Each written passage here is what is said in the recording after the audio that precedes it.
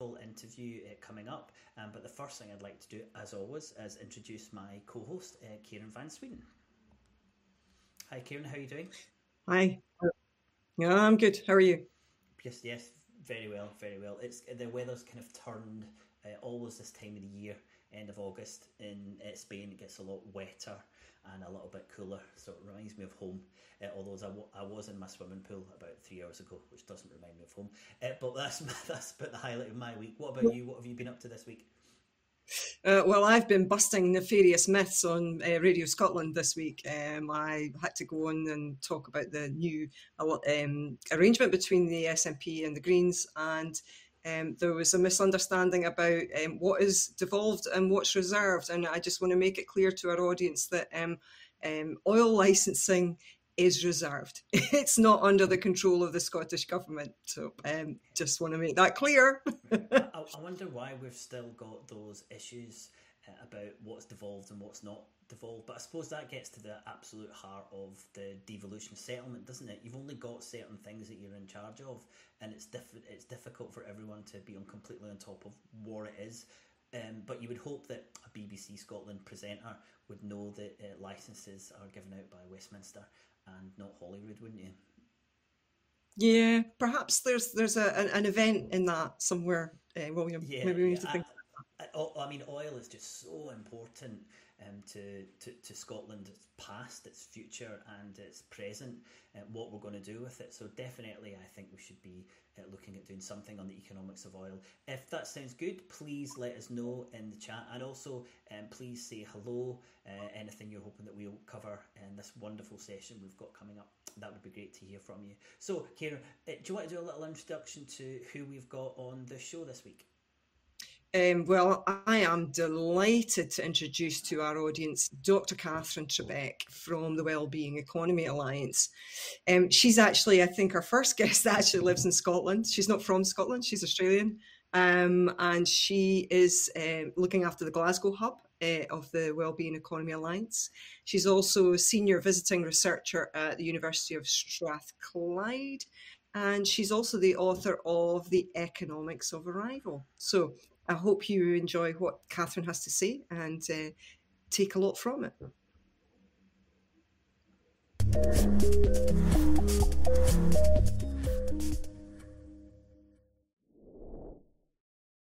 Hi, so thanks for joining us today, Catherine. It's really great to see you on SCOTONOMICS. And I particularly wanted you to come along because I heard you quite some time ago, I think it's 2017, at the Build conference in the Usher Hall in Edinburgh. You were still working for Oxfam, and you showed a very dramatic film that Oxfam had made about how money wasn't going to the NHS. So also I've seen you speak at the SNP conference as well, and you're now involved in the Wellbeing Alliance. So I wondered how the Wellbeing Alliance came into being. So it's a long story, Karen, and great to be here. And thanks for inviting me. Good to see you again after all those years. So it's the Wellbeing Economy Alliance, and in a way, putting well-being as the adjective in front of the economy is quite significant because it's essentially saying we need an economy that's in service of well-being, collective well-being. So this is not just sort of on a scale of 1 to 10, how happy are you? This is really collective questions around social justice and the sustainability of the planet. But in terms of the story of the organisation itself, it's quite a lovely one, actually. I describe We All as having many mothers in the sense that about 4 or 5 years ago, several different organisations, some based in the US, some based across Europe, some in Latin America, some here in the UK, all of them with folks in them who, in their different way, had been working, some of them for decades, on various questions around economic system change. So there's epidemiologists, ecological economists, activists, sort of company agitators, all sorts of different folk, and they'd all been working on in their different corners on, one, building the evidence base around why we need a different economic system, and 2, helping to try to make it happen. And they really got to a point where they realized, you know what, we're not short of understanding why. We're not short of a nice sketch of what different looks like. When what we need is those pathways to get there, the how. And we will have no chance of achieving that transformation if we don't collaborate like we've never collaborated before. And so We All is not another think tank, amazing though think tanks, most think tanks are. It's not another advocacy organization. What it is set up to really amplify and promote all that incredible work that's already happening, because there's pioneers out there in business, in government, in communities who are just rolling up their sleeves and building a tiny little chink that tells you what a different economic system looks like. But until we make that more replicated, till we scale it across, help others be inspired by it and do their own thing, and also until we take those messages up to the sort of government level and say, we've got to have a policy regime that is much more supportive of that sort of work, we won't crack through on the systemic scale that is so urgently needed. We'll just have these nice little projects which are inspiring, but so many of them leading to burnout from their people involved in them and their leaders, because it's if you're going against the headwinds of the system, it's really exhausting. So that's a really long way of saying, We All is very much about amplifying, connecting these various different parts of this wide, diverse economic system change movement that there is, and trying to help it become a bit more impactful as a result. So it's an international movement, isn't it? It's an international club almost, you would say. Yeah, very, very much so. So it's a global organised, we call it a collaboration in the collective noun sense of the word, and that's why Wellbeing Economy Alliance, and you shorten it to We All, that's kind of the modus operandi as well. By we all will, by working together, we might have a chance at this system change that's so needed. It's relatively northern orientated. We've got a lot of members in the global south, for want of a better term. We've got source a lot of inspiration and ideas from movements and activists and scholars in the global south. But I in a way, I think the belly of the beast, the root cause of so many of these global challenges are in the economic models of the industrialized rich world. So it's probably okay that the gravity and the emphasis on where most urgent change needs to happen.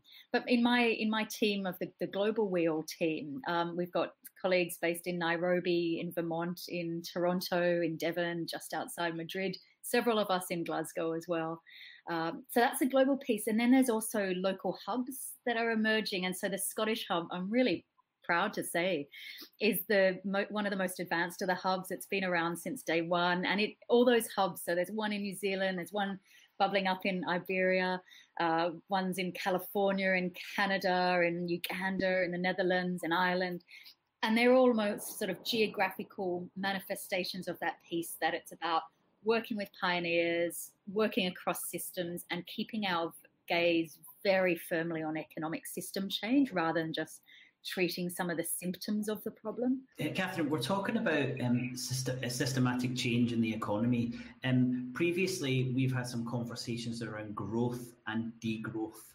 Where do you kind of sit within that area of growth, degrowth, growth agnostic? How does that fit into the wellbeing economy? So the word growth is such an abstract term. It's sort of become, I think, beyond all value. So Karen, for example, if I just said to you, Karen, move, your first question would be, how? Up, down, slower, faster, which direction? And in a way, we're just saying growth. It should beg the same questions. Well, in what direction? What sort of growth do we need? And yet this way growth in the economy has become conceptualized in our understandings of success. And also, in a way, we've got this economy that's dependent on and designed for more economic growth.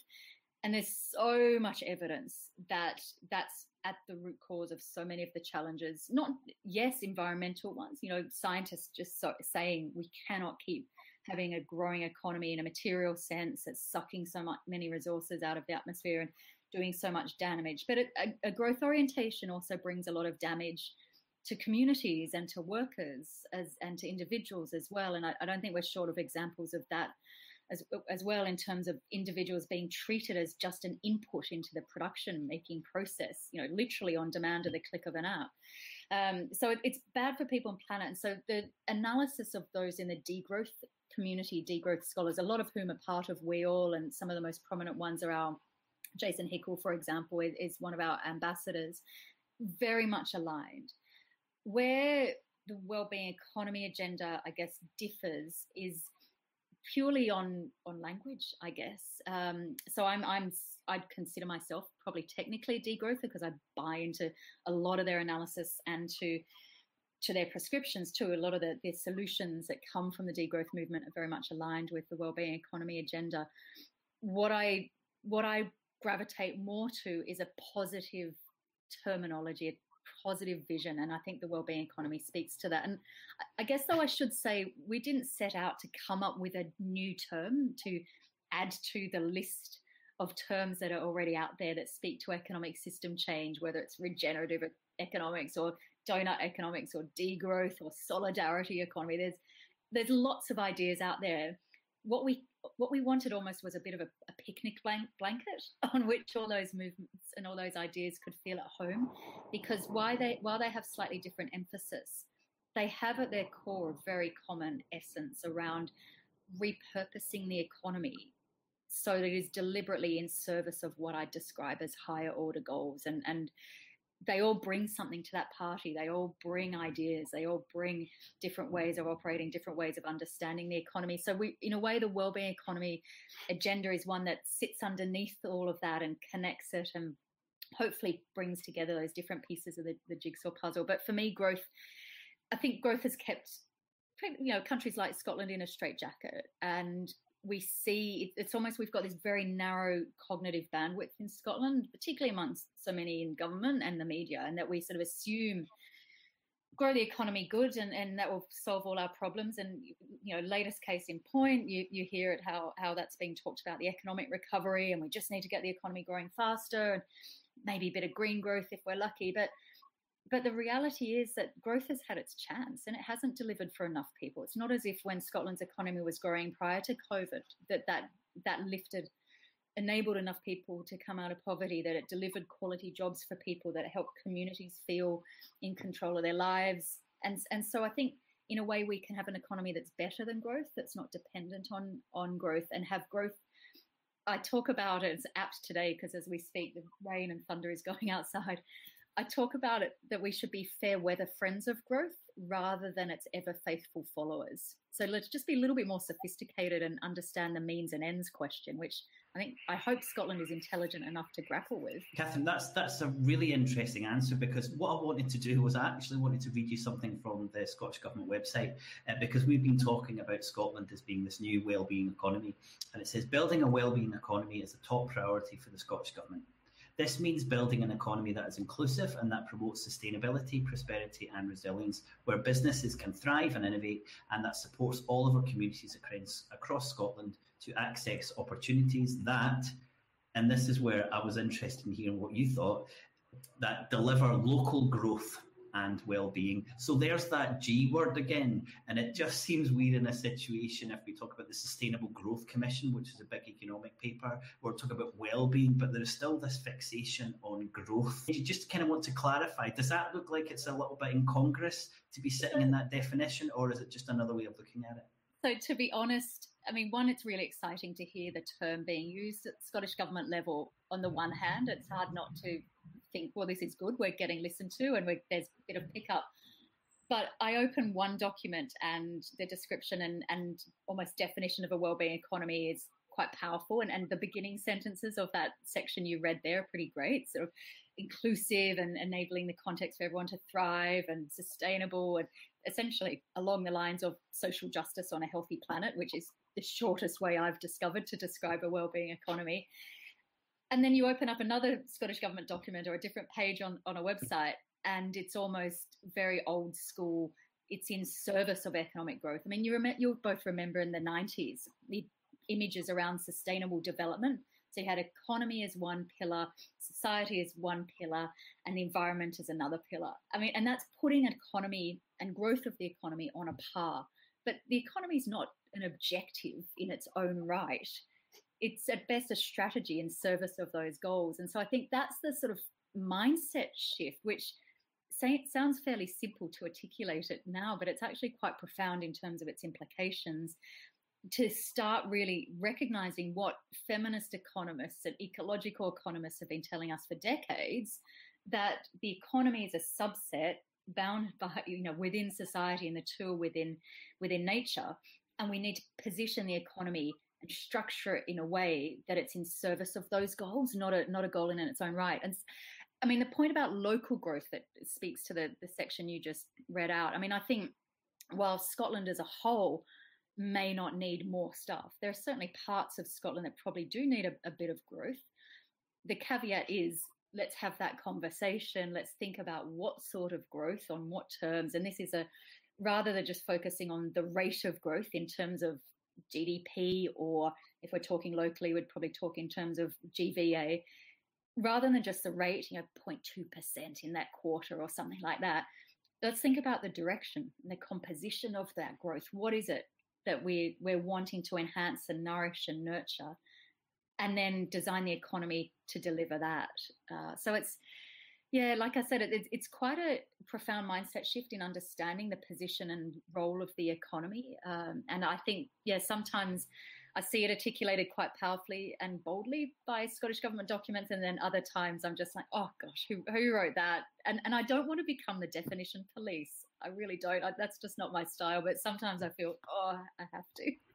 It's bound to happen in every organisation, isn't it? It's such a huge shift in mindset that no way is it going to be kind of like a paintbrush that you can just push right across the wall. It's going to take time. And I think it has been good to see that definition. But as I said, unfortunately, it's still linked to this idea of growth. But it's because we've got a very neoliberal economic setup in Scotland. It's going to take a while for it to move to a new economic system. Yeah, and the economy we have at the moment is dependent on growth. So many of the institutions are designed for, it's like a car, it needs petrol. If petrol runs out, you're in trouble. So the sense that of being anxious about growth is quite, in a way, not misplaced. It's fair enough and reasonable on one level, but I think it misses the more important conversation of how do we go about designing the economy that's not dependent on growth? How can we, rather than thinking about just grow the economy big and then redistribute some of the spoils, how can we talk about pre-distribution? How can we talk about different sharing out of the available work, rather than just grow the economy and productivity to have more and more jobs, rather than say, well, let's talk about the sort of quality of jobs and how can we make sure maybe we move to sort of 4-day or even less working weeks so that more people can work fewer hours rather than the other way around. So that's the sort of conversations it begs. But I think, in a way, in the short term, people are almost right to be anxious about it. But I think they're missing the bigger question. They're stuck in the old paradigm in a way. So can you tell us some of your visions for pre-distribution, and more specifically pre-distribution in Scotland? Yeah, so pre-distribution is quite an ugly term, isn't it? But I think it's the coolest, absolutely most fantastic concept. And if I'm going to take a minute just to explain why I get excited about it, because in a way almost so many social democratic societies have been stuck in what I describe as the long way around to try to create good lives. And that's a 3-stage almost circularity that we're stuck in. Is one, grow the economy big, but don't pay enough attention to collateral damage on people and planet. And then stage 2 is try to sequester some of that back out through taxes. And you'll know all the political argy-bargy around taxes and avoidance and evasion and framing of tax as a burden and how problematic that is. So that's challenging already. And then stage 3 is use some of that to try to pretty inadequately, in most cases, deal with the damage that happened in step 1.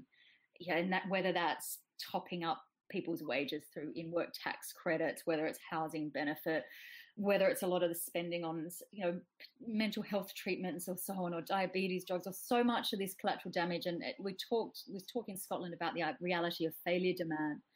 We know that so much of the demand on public services and on the third sector is a result of that stage 1 mantra of the current economic system not delivering for people first time around. So the alternative to that is an economy that does more of the heavy lifting, that we don't have to do this damage and then turn and face government and say, please help patch things up and fix and heal and clean up, and with all the costs that comes with that, and let alone, most importantly, the damage to people and planet. And so why pre-distribution is important? Because it's saying, let's not pat ourselves on the back when we redistributed through taxes and transfers 1% and slightly reduced vertical income inequalities. maybe the question should be, why did we allow the gaps to open up so much in the first place? And that takes us into a discussion of this nature of wealth creation, rentier economics, so how much money gets siphoned up to those who have already got money because their wealth makes more money for them than the three of us will probably ever make doing a daily job for a wage. Also, it takes into a conversation of who owns capital. So things like worker cooperatives are a really important part of the picture there, in terms of you have workers owning the capital themselves, so it's not going up to remote workers. Questions around pricing, so things like living wage, which Scotland does have a good story to tell on the living wage agenda. Those things matters as well. Pricing of public services, provision of public services, all of that matters, so that market outcomes are fairer from the beginning, rather than huge inequality and then government steps in. Just a tiny little fact, think of the UK and the US economies. In market terms, the UK economy is more unequal. And what happens is government steps in so much, and pretty inadequately at that, but it's a big lift through welfare and taxes and transfer to the fact that our sort of post-tax, post-welfare inequalities are less than that of the US. But that's, I think, extraordinary. There's so much effort, and we haven't got an economy that's designed in a way to deliver those sorts of equalities. Well, the economy works exactly how it's designed to work. And that is, I think that one of the first things you have to realise is that what's happening now is by design, and it's not by accident or some kind of mistake, but the inequality and the transfer of wealth is designed to be like that. And the work that you're doing is to try and redress that and look at another way of designing an economy where that doesn't happen, rather than just looking at how to mitigate it. Absolutely. I mean, often you hear people saying, "Oh, our broken economic system," and I often say, "Hang on a minute, it's not broken. Working perfectly." It's doing exactly what it is designed to do. I notice as well you make reference on your website to donut economics. Yeah. I loved donut economics. I felt like I'd come home when I read it. And the same with Jason Hickel's book as well. That was almost like a religious experience for me. I thought, oh my God, this is everything that I think. But donut economics, how does that fit into the wellbeing economy? So I'll tell you the backstory. Kate and I used to work together at Oxfam, and I read one of her the donut discussion paper before it was even published, and it was back in 2012. And since even reading that before it came out as a paper, it's very hard not to then look at the world through these sort of donut shaped lenses. Kate wrote the foreword to my book, and she's also we're an ambassador of We All, as is Jason. I mean, donut economics and the idea of the donut. Should I go through it just briefly for listeners too? Yeah, so it's idea. Kate took the science that came from Earth system scientists, particularly those at the Stockholm Resilience Centre, that mapped out this idea of 9 planetary boundaries, by which we push Earth through those sort of Earth system processes. If we push Mother Nature beyond that, we'll enter that stage of sort of a tipping point, and there'll be no coming back for it. And we've heard with the IPCC report most recently just how dire we are and how close and perhaps even beyond some of those tipping points we are. But they're set out in a circle, these nine planetary boundaries. And the bad news is that their latest update to that showed that we're well and truly past 4 of those. And Kate looked at that and she said, and she was working at Oxfam at the time, she said, well, Oxfam is a social justice organisation. We recognise that because we see the damage that environmental breakdown is doing to communities around the world, the threat it's having on livelihoods and inconsistent rains and flooding and so on, the damage that's doing to developmental progress in that sense of the term. She said, but there's no people in that planetary boundary series picture there. So she drew in that inner layer of the donut. So that yields the donut shape, the outer layer of the planetary boundaries, and the inner layer that she describes as a social foundation.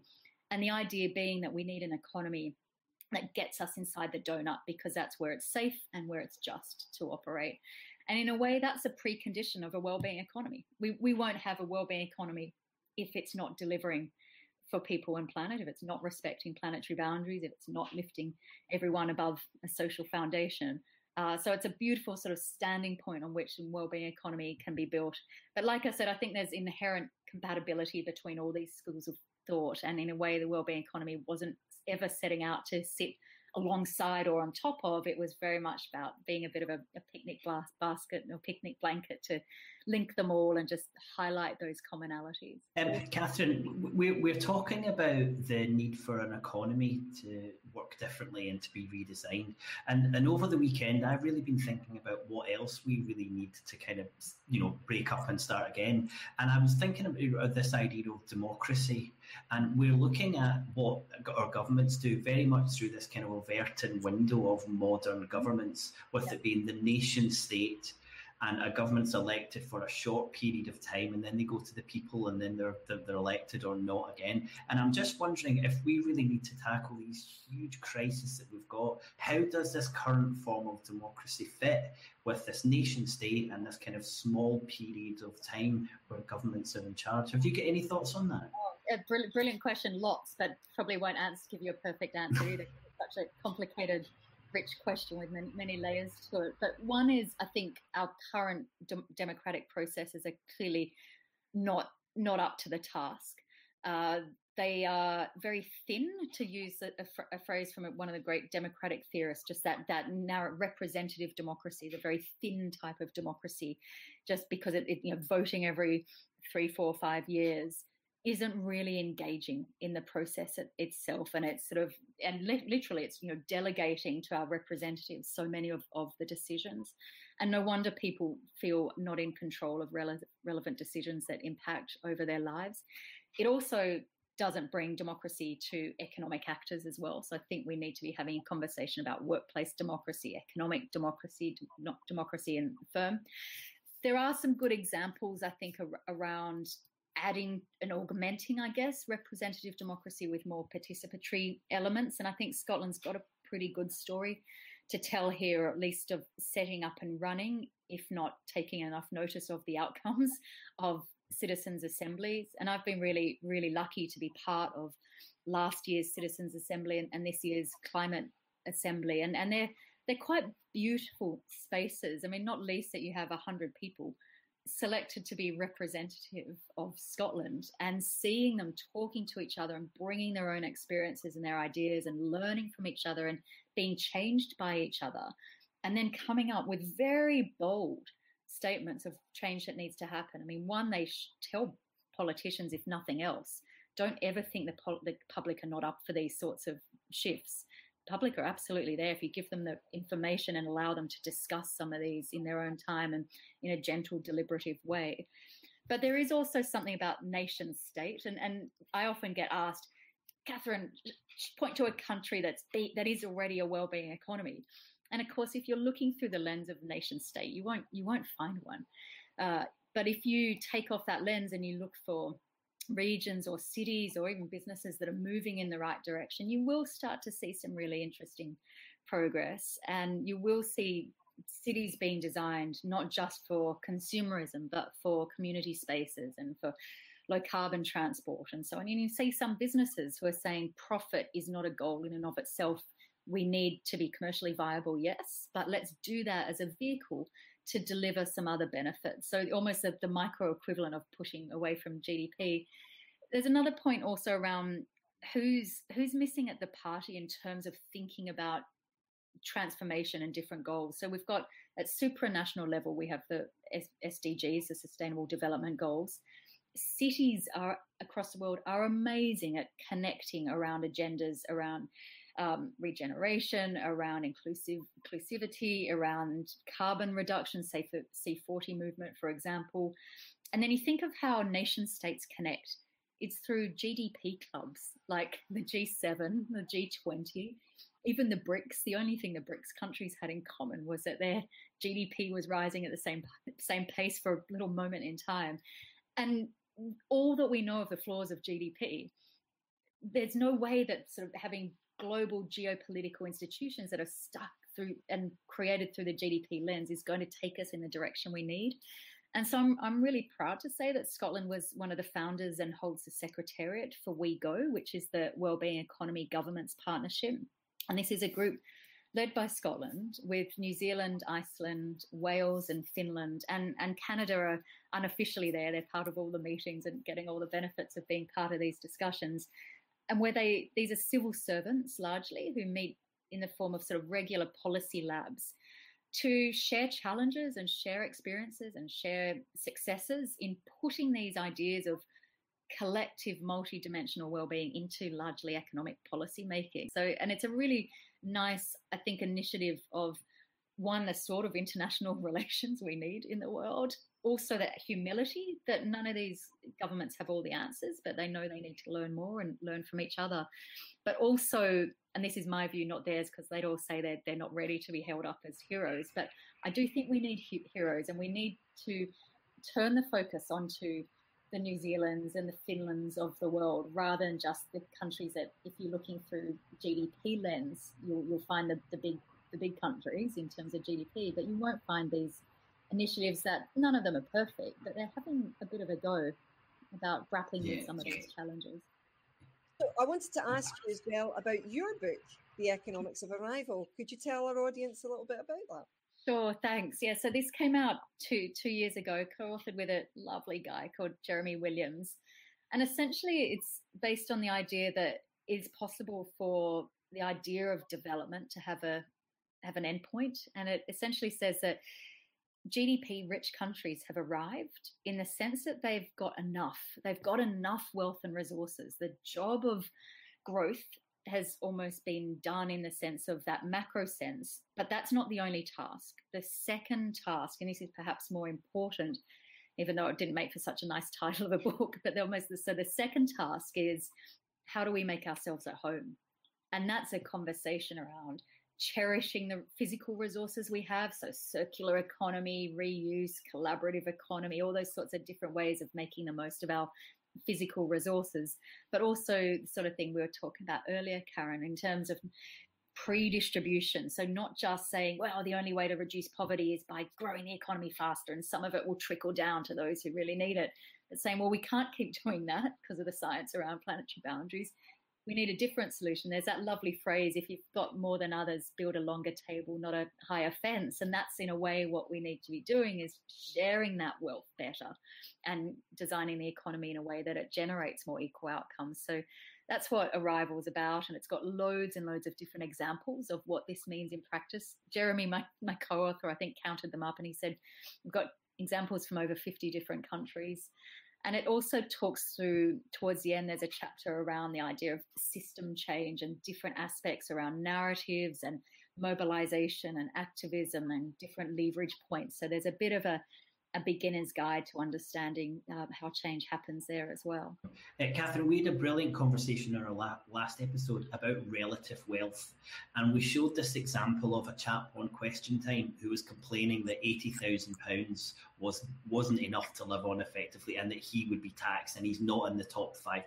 And everyone in the audience was saying, yes, you are. Something similar is going to happen with nations, because if we're talking about this kind of global redistribution and the need for a well-being economy to look at, a longer table, it's going to be difficult for nations who don't see themselves as relatively wealthy to realise they have to start giving to poorer nations. Have you any thoughts around that and kind of some kind of idea of the scope of that difficulty?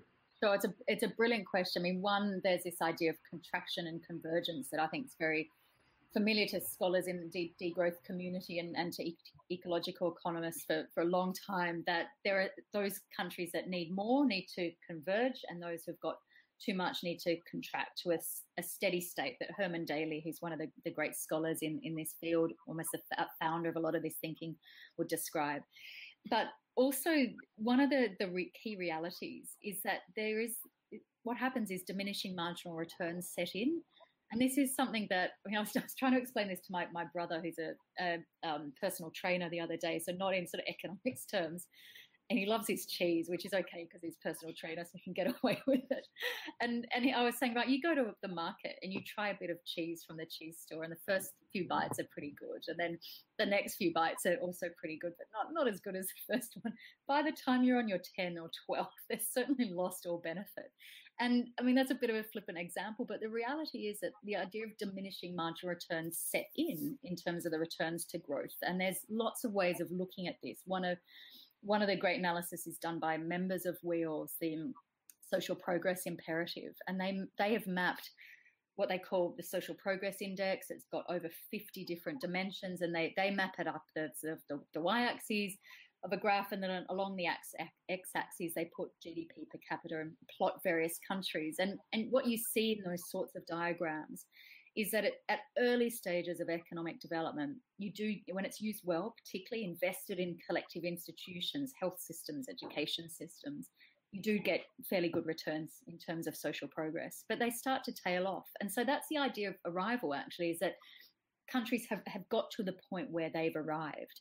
And you could measure that by, has those diminishing returns started to settle in? You could measure it by, are there enough material resources? And there's a lot of work being done, particularly by people at the University of Leeds, of what's the material need and the energy need to meet basic needs and flourishing. So it's amazing work being done by scholars there. But you could also look at it when this idea of failure demand, or that I talked about earlier, when that kicks in, that essentially we're doing all this damage just to churn out more and more growth, and then that we're spending that to heal. So there's lots of different lenses that you could bring to try and figure out, have we got to the point of arrival, and is it time to actually begin a new task of making ourselves at home? And I think that's sort of the conversation we need to be having with those richer countries, William, that actually the job's been done. You need a different journey now. And this isn't a scary journey. It's not one of giving up. It's one of embracing a new, exciting conversation. We still have improvement. We still have arts. We still have innovation. We still have businesses that are doing creative stuff and meeting needs, but it's for a different purpose. Well, that really leads to the importance of tackling inequality, because the nation states will not move when X% of the population still can see that they are so much poorer off than others within that economy. The last thing you were talking about as well brings me really nicely into a quote that I found on your website, which said, it's from a YouGov poll, that in the UK, for example, only 9% of the respondents in the UK wanted things to return to how they were before the pandemic. Mm-hmm. And I think that's a really strong indicator for politicians to understand that people want things to change, and that, I certainly, for me on a personal level, and I know other people clearly experienced this from that quote, is that life was a bit crazy before, and they're quite enjoying the fact that it's not so mad anymore, and we're not rushing around like headless chickens. Mm-hmm. So I think there's something in that people will hopefully en masse. The experience of the pandemic, I think, is perhaps brought a lot of understanding of what's really important in life. Mm-hmm. Karen, I'm one of these geeks who I store those sort of opinion polling results. So there's UK versions of that sort of figure, there's Scottish versions of that sort of figure, there's global versions of that sort of figure, that his huge majority really saying we want our governments, our economic systems to be designed and purposed for health, for well-being, for solidarity. We want our governments to pay attention to inequalities. We don't want you to return to that growth orientation. And you marry into that some of the deliberative conversations that we were talking about earlier as well. So it's not just the opinion polling where you get a snapshot answer from someone, but really rich discussions. But also you can marry that into, as you've alluded to there, conversations that you'd have with your friends and your family about what sort of life are people envisaging. And for those who were super, super busy trying to put food on the table, working 3 jobs just to make ends meet, that's the urgent challenge. And I think what COVID has done is really shone a spotlight on just those stark inequalities, and how the UK economy was standing on the shoulders of a very low-paid, precarious workforce. But there's also those who, I guess, who are lucky enough to think a little bit more about, maybe I was working too much just for some status goods, or to buy the trendiest new quick kitchen design or something like that. And actually, maybe it's been nice spending a bit more time with the kids. I mean, maybe that depends on your kids, but for most people, one would hope it's nice spending a bit more time with your family and not commuting. I, to be really honest with you, I have mixed feelings of how much of that will stay. I think that I don't know how representative this is, but I also shudder when I see people rushing on planes to get a weekend in Spain as soon as the border restrictions change. What I think might stay is at the very least is less propensity to jump on a plane for one business meeting. It used to be that to be a serious person in the investment manager world, you had to be, they called them a road warrior. You had to be out on the road all the time. And hopefully that's just been shown to be patently pretty stupid. So there's a bit of hope there, but I think there's a lot of other forces pushing back towards business as usual as well that we need to be really attentive to and keep pushing politicians and keep reminding them this is not what the general public want. We want folks, to help embrace this new way of doing things. Yeah. I really hope that the pandemic could be an opportunity to push forward a well-being economy. I hope so. There's a lovely phrase from William Beveridge, and so this is him writing in 1942 on the pages that set the groundwork for the NHS and the social security system, saying a revolutionary moment in the world's history of which COVID is a time for revolutions, not for patching. And I think our governments need to have that ringing in their ears as they're thinking about how do we how do we build that better? How do we create a different economic system? It's got to be bold. It's got to look upstream. It's got to not just treat the symptoms. Because if we can't do it now, as you were talking about earlier, William, with the Overton window, it is well and truly being blown open. So we've got to make the most of it now. I don't know if it's that thing where, if you buy a red car, you start seeing more red cars on the road. But I'm just wondering at the moment, because I'm so concerned about what's happening in the world with the climate crisis, I'm just seeing more coverage of it. Or do you think there is more coverage and more awareness? And do you think if that's the case, will this start to lead to the type of change that we need? I think there have been some moments that have really pushed this onto public consciousness. I think a couple of years ago, it was sort of Attenborough really pushing the question of plastic onto public consciousness, like only David Attenborough can do. And that probably led to the paper straw in a McDonald's in Barcelona. But I think there is a bit more reporting, which is a good thing, that media is paying attention to this. And we're also seeing them taking the time to speak to scientists who are able to make that connection between individual weather events and climate breakdown and connect them. Whereas in the past, they might have feel the need to wheel out some token climate denier that's in the vast majority. I mean, even the IPCC report that was out today, that's over 14,000 different pieces of peer-reviewed research of over 200 scientists. I mean, there is one or two scientists out there who don't get the link between human-induced climate breakdown. So I think that attention is happening, but I do think it's getting worse. And I think all the evidence is that it really is getting worse. So even if the reporting's not getting greater, there's more to report on. So that's important, I think, just really ramming home in people's ideas, people's minds, just how urgent this shift is.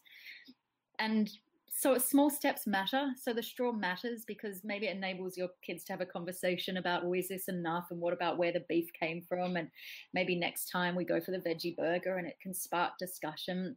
But ultimately, these are questions not just about individual choices. These are systemic questions, and individual choices matter because they start to, one, help people feel part of something positive and help feel a bit of agency so they don't just despair, but perhaps also as important is they help show to politicians that there is a groundswell here. This does matter to people. And again, it's about politicians just getting on the right side of history and backing those sorts of changes. So I think we've kept you long enough, Catherine. And I'd just like to say thanks again for coming on the show, and maybe we can get you on again soon. Oh, such a pleasure. It's been a really nice end to a really busy day. So great to spend time with you both, and I'd be delighted. Thank you very much. That was fantastic. Thank you.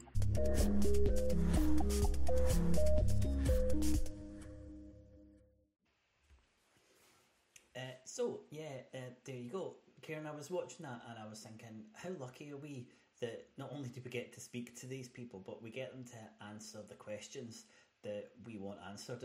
It's fantastic, isn't it? When you watch an interview like that, just brilliant. What do you think? Oh, yeah. I mean, she's absolutely tremendous. And I've heard her speak, as I say, a few times. And I think she made a really nice and interesting point talking about cheese and diminishing marginal returns. And we discussed this afternoon, but, that really reminded me of the first time I saw Fight Club, when Tyler Durden said advertising has us chasing cars and clothes, working jobs we hate so we can buy shit we don't need. So it really struck a chord with me. You know, I feel that quite intensely. And also the aspect that people are really looking for change now. That's been polled worldwide. You know, that's not just, you know, me and you. It's a lot of people feel that way. Yeah, it's really positive, and it's great to know that there are people who are working on this alternative economy and this alternative, you know, democracy and all the things we covered in that interview. I like a couple of things she said. She said that we need our heroes, and she is absolutely right. And I do think we've got to find the individuals, the companies, the organisations and the countries that are doing things, and we can say that's what we need to do. And I think it's too easy just to focus on, especially from Scotland, to focus on what's happening south of the border. And I think we need to look further afield for our inspiration. And I think we're always weakened when we say we're not doing we're doing better than England, so we must be doing well. Do you agree that that's not really the type of mirror we want to be putting in front of ourselves? Oh, no. We could do so much better, but, you know, we could do so much better if we were independent, and we had all the fiscal levers at our hands. That would be fantastic. I also just would like to plug to the audience her book again, The Economics of Arrival. Really an interesting look at the economy now, where we are.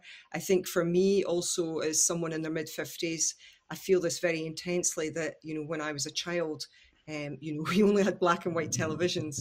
And then in my early 30s, we had the internet. You know, I feel that my life has been hugely enriched since I was a child.